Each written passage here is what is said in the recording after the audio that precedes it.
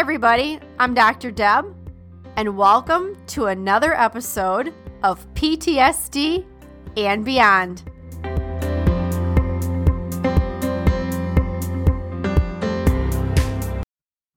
Welcome to the PTSD and Beyond podcast, where we give you insights into post-traumatic stress, trauma recovery, healing, and beyond.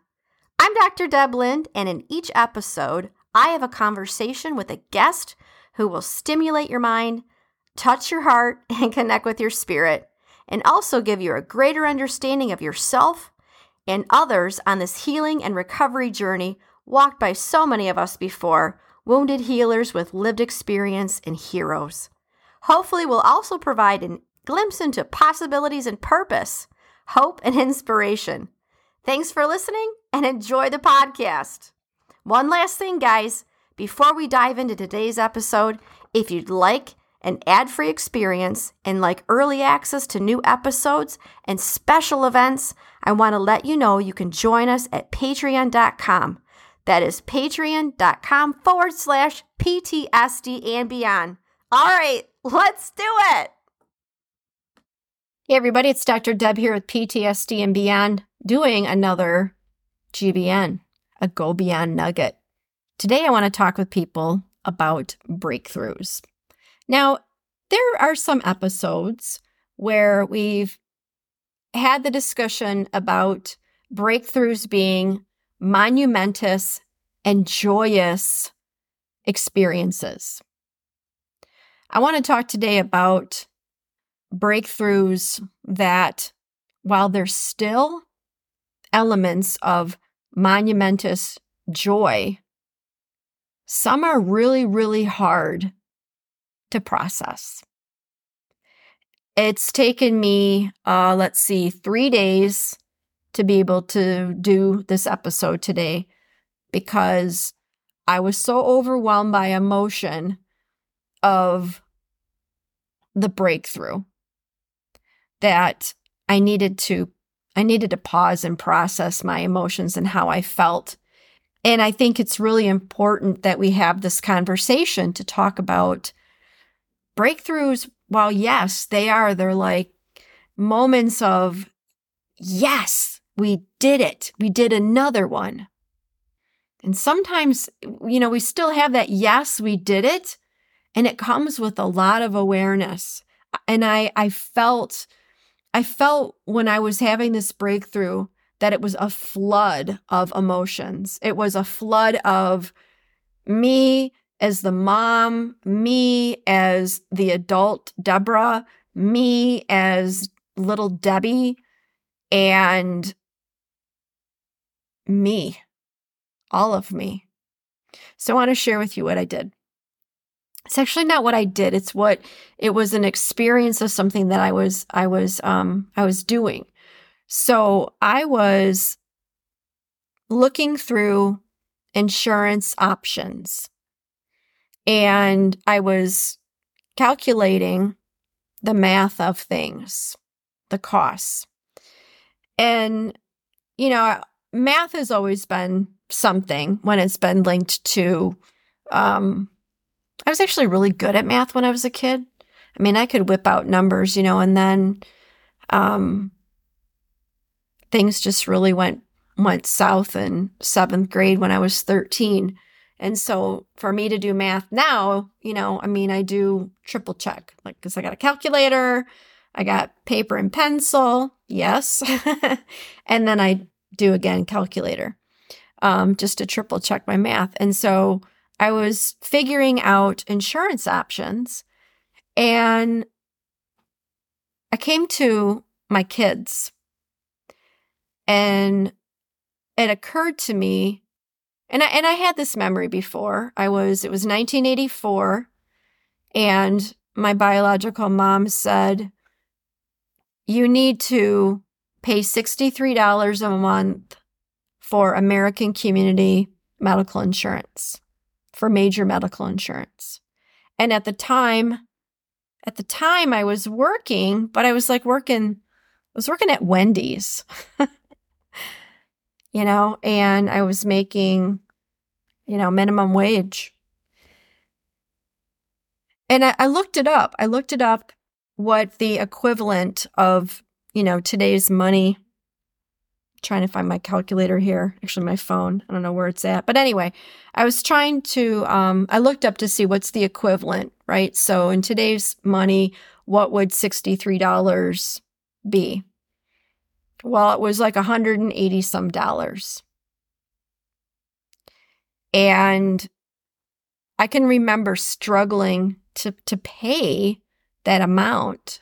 I didn't want to pay it because, I'm working so hard and it's taking most of my income. But I had to pay my own medical insurance, $63 a month to American Community. So I'm having this experience of being able to provide for my family. And I'm having the memory of me paying this $63 a month at such a young age. And I remember one time, one of my friends' moms had asked me about why am I working? And originally it was, my way of getting extra money, but I actually really needed to work at that point to pay for that insurance. And so I had said, I need to work because I got to pay for my medical insurance. And she said, what are you talking about? Your mother's employer provides dependent care.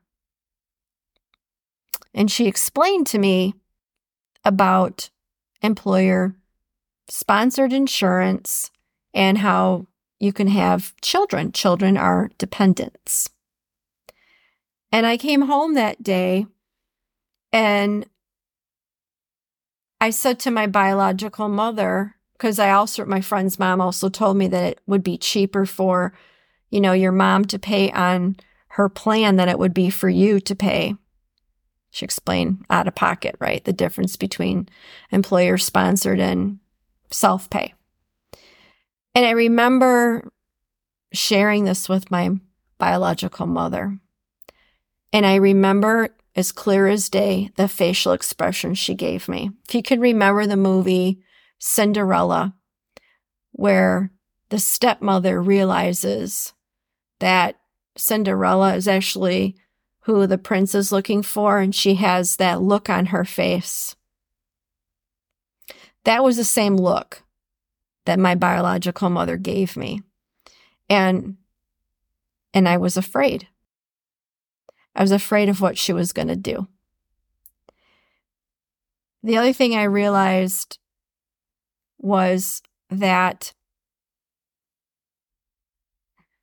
when you have information and you acquire not just any information, but truthful, honest, accurate information, that's a threat to an abuser.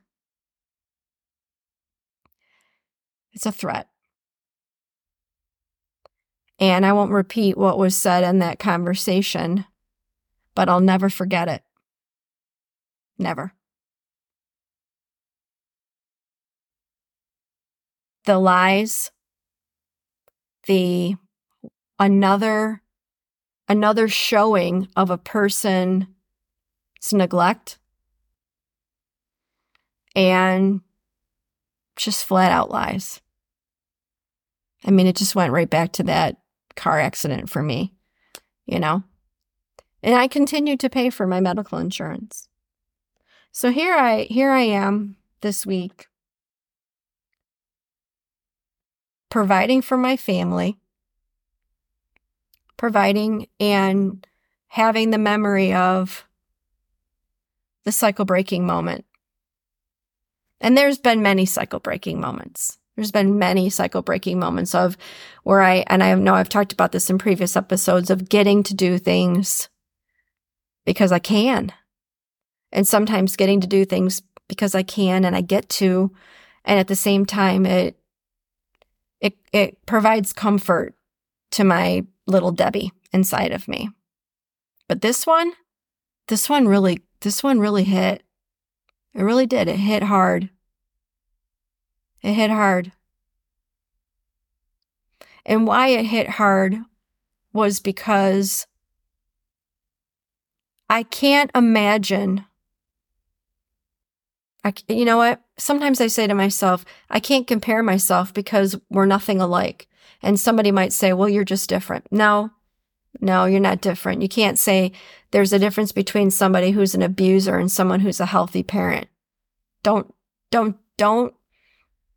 diminish an abuser and give them an excuse. They are what they are. They are who they are.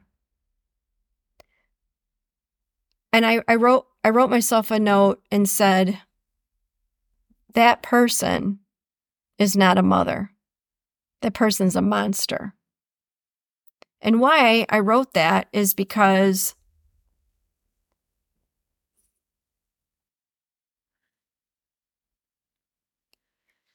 I still wonder sometimes the question of how? How can a person, and I get it. I get they didn't want kids. I get it. I heard it so many times. A person who chose to have children deliberately neglect. The selfishness, the depth of selfishness. The depth of selfishness. And in this moment, for this example of the cycle breaking, it was so emotional for me because you don't ever forget. And I'm a mother. I'm a mother, and I can't fathom the mindset and the mental stability, lack thereof, a person who makes those decisions. See, narcissistic abusers, they don't do what they should do. Should defined by morals, should defined by society, values and expectations. And, I don't like to bring religion in because I know you guys know how I feel about that. But even religious codes of conduct and teachings, scripture.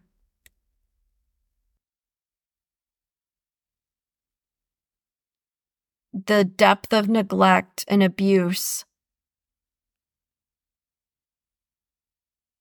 Narcissists, they don't do what they can do. They only do what they want to do. And when they do any act whatsoever, they expect the response of admiration and worship. And when you do call them out on it, especially something that's truthful, you call them out on their lies, their deception, their act of abuse. I shouldn't say act, the acts of abuse. You'll get that facial expression. Because the sick thing about it is, they full well know. So in this moment, when I was choosing stuff for my family,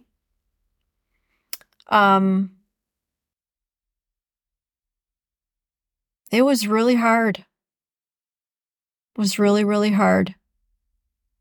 I sometimes think to myself, too, that while cycle breaking is, like I mentioned earlier, those monumental, joyous moments, sometimes the hurt, is still there. And it's different. It's a different kind of hurt.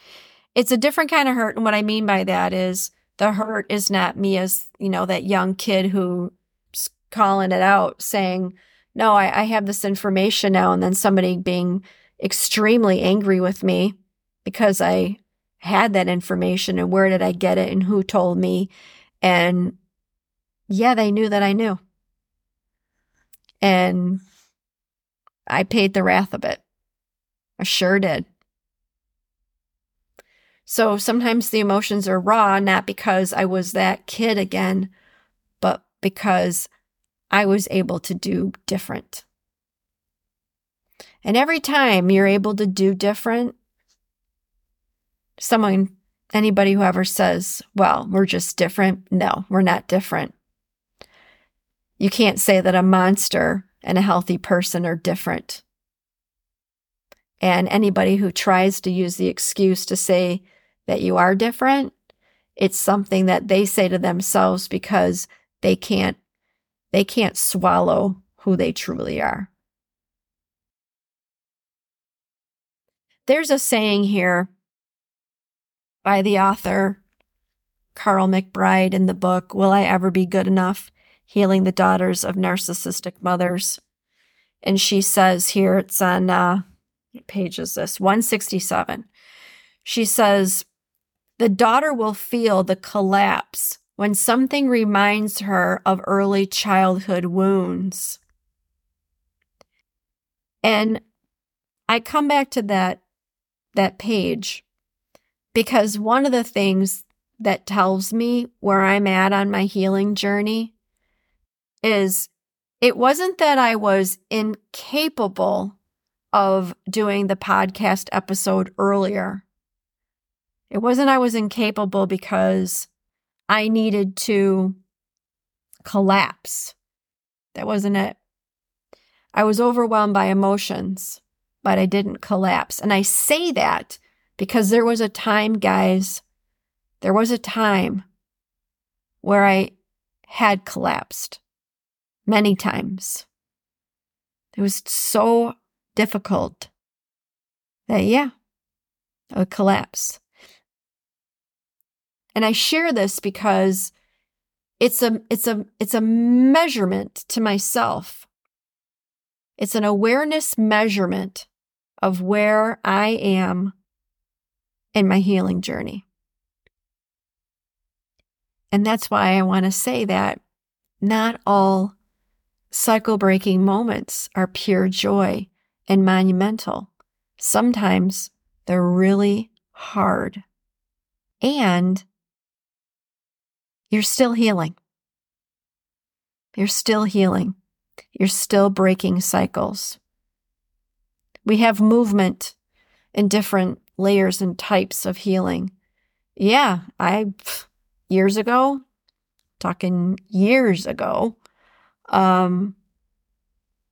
flashback could have had me collapse. And what would have a collapse look like? Crying a lot. Still functioning, but withdrawing from things that were pleasurable. Definitely. And why I openly share that is because sometimes I think that when people struggle, they think that healing must mean always joyous, monumental moments of cycle breaking and no heartache still. I still feel sorry for her. I truly feel sorry for that woman. She missed out on so much. And I'm still proud of the 16-year-old girl who laid in bed after that car accident and made that promise to herself. That 16-year-old kid was wicked smart. Wicked smart. So what's the moral of the lesson today? Cycle breaking happens. There are different types of cycle breaking that happens. Some is monumental and joyous where you feel like you're Rocky Balboa and you're climbing up those stairs in Philly and you got your arms up and you're like, yes. And then there are other times where it's holy buckets, guys. I got to pause and practice some self-care for myself because this stuff's deep. And it's okay. It's okay. And we're still proud of ourselves because we still keep that promise to ourselves. So what am I going to do? I grab the mic and do a podcast episode because I know somebody else out there I know somebody else out there feels the same way. And maybe, maybe they've experienced a collapse. Maybe they're wondering, can they ever move through the collapse phase and get to the, you know what?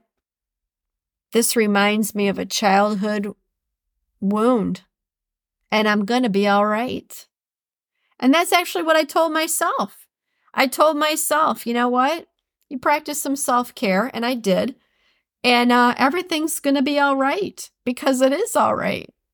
You made that promise to yourself, and you've kept that promise every day for all these years. Has it been easy? No. But I wouldn't have the alternative. Let's put it that way. I would not have the alternative.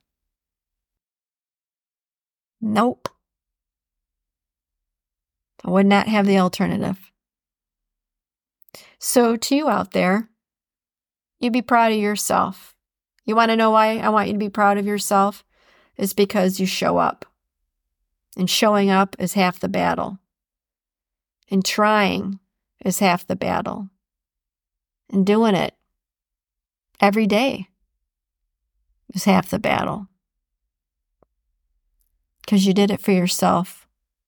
You did it for your legacy, and you did it for your younger self too. And I think that's pretty cool, which is why I don't think we're survivors.